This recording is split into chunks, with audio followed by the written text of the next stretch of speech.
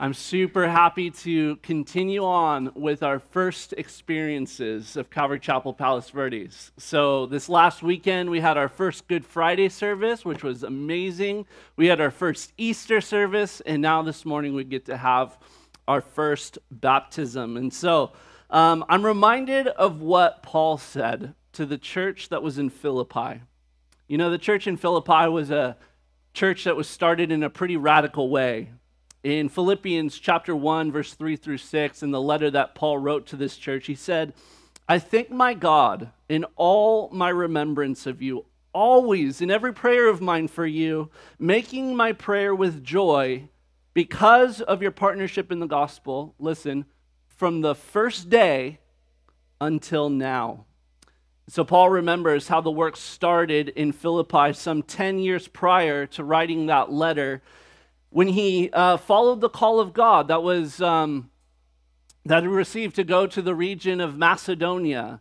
And when Paul arrives with his gospel partners in the city of Philippi, which you can read about in Acts chapter 16, there were three really powerful conversions that took place.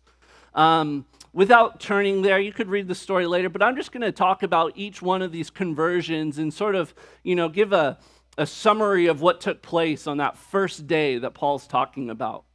It was the Sabbath day, and Paul and his partners, they go down to the river where people just would hang out on the weekend. It'd be like going down to the beach, and they assumed that this was a gathering place of people, and while they were there, they met a woman who was named Lydia. And Lydia was an entrepreneur. She sold purple clothing, and she made quite a bit of money doing it. She was by that river, and the Lord opened up her heart to hear the things that were being said by Paul. And that very day, as her heart was opened up to the gospel of Jesus Christ and to the kingdom of God, Lydia was the first person to be saved in the city of Philippi through the ministry of Paul. Then, a little bit later that same week, there was a slave girl who had a spirit of divination. And she followed Paul around for some days, and she was saying to them, "Oh, look at these guys. They're servants of the Most High God." Now, was she right? Absolutely, she was right. They were serving the Lord in this second missionary journey, and yet it was by this spirit of divination that she was saying these things. And Paul, it says he got so greatly annoyed that he turns around and cast the unclean spirit out of this girl. The men who were trafficking this girl were pretty upset because she had made them a lot of money by fortune telling, but now she was set free by God and indwelled by the Spirit. Amen? She's the second person to come into the church at Philippi. And because of this whole situation with this young girl being delivered from an unclean spirit, the men drag Paul and Silas into the marketplace because they're so frustrated that they've taken away their basically their trafficking business. And they put them in prison for the night. And while Paul and Silas are stretched out in stocks. Now, stocks were this instrument where you'd lock the hands and the feet and then stretch the body out until it was just torturous pain. And while Paul and Silas were in these stocks, in this prison cell, it says they were singing hymns to God. Isn't that strange? Not really if you're a Christian. Because even in the midst of suffering and persecution, such as Paul and Silas were facing in that moment, they knew where their hope lied. They had believed upon Jesus, upon his death on the cross and his resurrection from the dead, and they had this great joy that was spilling out from within them even as they were stretched out in stocks. And then God, in this miraculous intervention, causes an earthquake to happen, and the prison doors are opened. Could you imagine that? Just kind of and then boom, everything's opened. And In great distress, the jailer sees what's taken place, that the prison cells are open. He just woke up from a nap and sees that, oh my goodness, I was supposed to be keeping watch of these people, and now they must be gone. And in this great moment of distress, the jailer is about to fall upon his own sword to take his own life. Because in that day, if a Roman jailer were to not perform their duties, it would cost them their own life. And so he thinks he's just going to take things into his own hands. But Paul and Silas and the other prisoners, they're still in the prison cell. And they speak out to the jailer and they tell him to stop. And they turn on the lights, and all of a sudden, the jailer sees that these men who had been singing hymns, even in the midst of their suffering, are still in the prison cells. Like, what? This is mind-blowing. There is something different about these people. And so we hear that great question from the Philippian jailer. Once the lights are turned on, he says, "What must I do to be saved?" And they respond by saying, "Believe in the Lord Jesus, and you will be saved." That's the third Christian in Philippi, which means that this is the church that just made up the Philippian church. It was made up of a rich woman, a fortune-telling slave girl, and a jailer. And so essentially, it was a wealthy, prophetic, high-security church. One of my favorite things about the background of the church in Philippi is that all these people came from such different backgrounds, didn't they? And yet they were all redeemed in Jesus Christ, which means that they had become family. Because that's what the church is. We are a family. And that's why Paul could say in Philippians chapter 1, "I thank my God when I remember you." When I think back from that first day until now, it brings me great joy. He then says a truth that many of us have heard in Philippians chapter 1, verse 6, where he says, "I am sure of this. I am so confident of this very fact, that he who began a good work in you will bring it to completion at the day of Jesus Christ." And so today, we have 12 people in whom God has started this work. People of various ages and background, and yet they all testify to the fact that they have believed upon Jesus to be saved. And these 12 people that are being baptized today are the first people to be baptized in this church. Amen? Amen. You know, God has started a work here at Calvary Chapel Palos Verdes. And when God starts a work, he finishes a work. And I just think about how Paul wrote to the church in Philippi 10 years after that work started. And I can't wait to see what God has for this church in the next 10 years. And all the people that are going to be saved. And all the people that are going to be baptized in this church in the next 10 years. But there's something so special about the first people to be baptized in a church. Some weeks ago, I was in Santa Barbara, and I had the privilege of praying over a man in our church who is like a father of the faith. He's a legend at Calvary Chapel, Santa Barbara, and he's been going through cancer. And he's doing it so well, suffering in hope. And I got to lay my hands upon him and pray over him and anoint him with oil. I got to pray over the man who was the first person to be baptized of Calvary Chapel, Santa Barbara. I can't even begin to think about many, many, many years from now, the people in this church, you guys, as we grow together, the weeks and the months and the years and the decades that will pass as we grow together as a local church. I'm so excited for it. And so, you know, in Acts chapter 16, verse 15, as soon as Lydia and her household believed upon Jesus, they were baptized right after they believed. And after the baptism, it says that Lydia, that she really wanted Paul and the others to come to her house for a meal. And it says that she prevailed upon them to stay. And so I'm just going to say it right now that after this baptism, you have to stay for a meal, okay? Chick-fil-A is closed on Sundays. Where else are you going to get a really good chicken sandwich on Sunday? Right here at Calvary Chapel, Palos Verdes. Look at those guys. Kevin, how's it going? Good? All right. And then not only that, but once the jailer was saved, Acts chapter 16, verse 33 through 34, it says, he was baptized at once, he and all his family, and then he brought them to his house and set food before them. I'm telling you guys, it's biblical.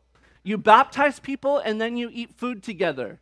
And so that's what we're going to do today. Make sure you stay around as we celebrate those who are being baptized. Now, baptism, what is it?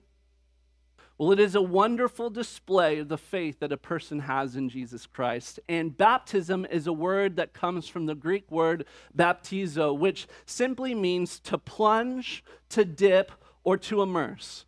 I like to call baptism dunking. It's essentially the same thing. That is what is happening. You are being dunked, dipped into the water, similar to how Lydia, who was a seller of purple, would have taken a garment and dipped it into purple dye. You know, she would dip that garment into a liquid, and as it would come out, it would be changed to the color purple. Or how Kevin, who's working the grill over there, had immersed the chicken in marinade since Friday, and after it comes out, it's going to have that much more flavor. Right? And the same picture is true that when a person gets baptized, they are dipped into water, which represents a change that has happened in that person's life because of Jesus. They come out a changed person. They come out, in a sense, enhanced with flavor, you know. And because, listen, a person who is baptized is a person who has died with Jesus. A person who is baptized is someone who has been born again to a living hope through the resurrection of Jesus Christ, which we talked about on Easter. And what a person is doing when they're being baptized is they're making a public declaration of that fact that they are a follower of Jesus Christ. Going into the water, you are showing that you have died with Jesus. The water represents the tomb that Jesus was laid in after he died for sin. And you are saying to God and to this church, I have died with Jesus. But you know, Jesus didn't stay in the grave. 3 days later, he rose from the dead. And in the same way, you will be raised up out of the water to represent that you've been raised with Jesus. Now, I know some of you are probably worried that we were going to hold you down under the water, you know, for quite some time. Maybe a couple of you. We just got to really make sure it works, you know. But you've died with Jesus. You're not going to stay under that water because Jesus didn't stay in the grave. Jesus rose from the dead, and you will be raised from that water, and it's going to be a celebration. You know, there's nothing in the water itself that's going to change you. I mean, look, it's an inflatable hot tub. Nothing about that's changing you. Because listen, the change has already happened if you're being baptized. You've already died with Christ. You've already been raised with Jesus. And so these 12 people who are being baptized today, a work has already happened. It's already started, and God's going to be faithful to complete that work, as we read in Philippians 1:6. And this act of baptism is simply demonstrating outwardly what God has already done inwardly in a person. And so now we're going to get to those baptisms in just a moment. I know we're all waiting for it, so I'm going to finish up my teaching. I'm going to end with this scripture that is written on the baptism certificate of each person being baptized today. And it's Romans 6:4, where it says, "We were buried, therefore, with him by baptism into death, in order that, just as Christ was raised from the dead by the glory of the Father, we too might walk in newness of life." And that's what's happening here today. You know, that's what you're going to experience today if you're being baptized. And that's what you're witnessing today if you get to watch these people being baptized. What's happening? A death has happened. Jesus died and you've died with him. Life has happened. Jesus was raised and you are now raised with him. And the baptized believer, as it says in Romans chapter 6, gets to walk in newness of life because they've identified in Jesus with all things. And so you're no longer going to live for yourself, but the life that you now live, you live by faith in Jesus, who died for you and was raised for you. So it's time to get to it. You ready? It's time to worship together some more. The worship team can come on up. It's time to witness some baptisms. And this is going to be a time of rejoicing. What I'm going to say right now is that this is a joyful celebration. And so when the people come up out from the water, I want to hear some cheering, right? If Paul and Silas can be singing stretched out in stocks, let's worship. Let's sing. Let's lift up our voices to the Lord. And not only that, but as people are being baptized, let's cheer. Let's shout. We're in the heart of the peninsula right now, you guys. Literally, if you're driving out, there's a sign right out here off of Crenshaw that says the heart of the peninsula. We are in the heart of the peninsula. Let's give this place its heartbeat. Amen? Amen. Newness of life is happening here today. And I'm going to pray over those being baptized today, and then we'll witness their proclamations of faith. Let me pray. Lord Jesus, we thank you, Lord, that you died and rose again. And we thank you that those being baptized today have also died and have also been raised with you, Jesus. Thank you, Lord, that we get to be fully hidden in you, hidden in Christ, in God. We are doubly hidden with you, God. We thank you, Lord, that as the Father spoke from heaven, as Jesus was baptized, you said, "This is my beloved Son in whom I'm well pleased." And Lord, thank you that you are pleased today with those who are being baptized.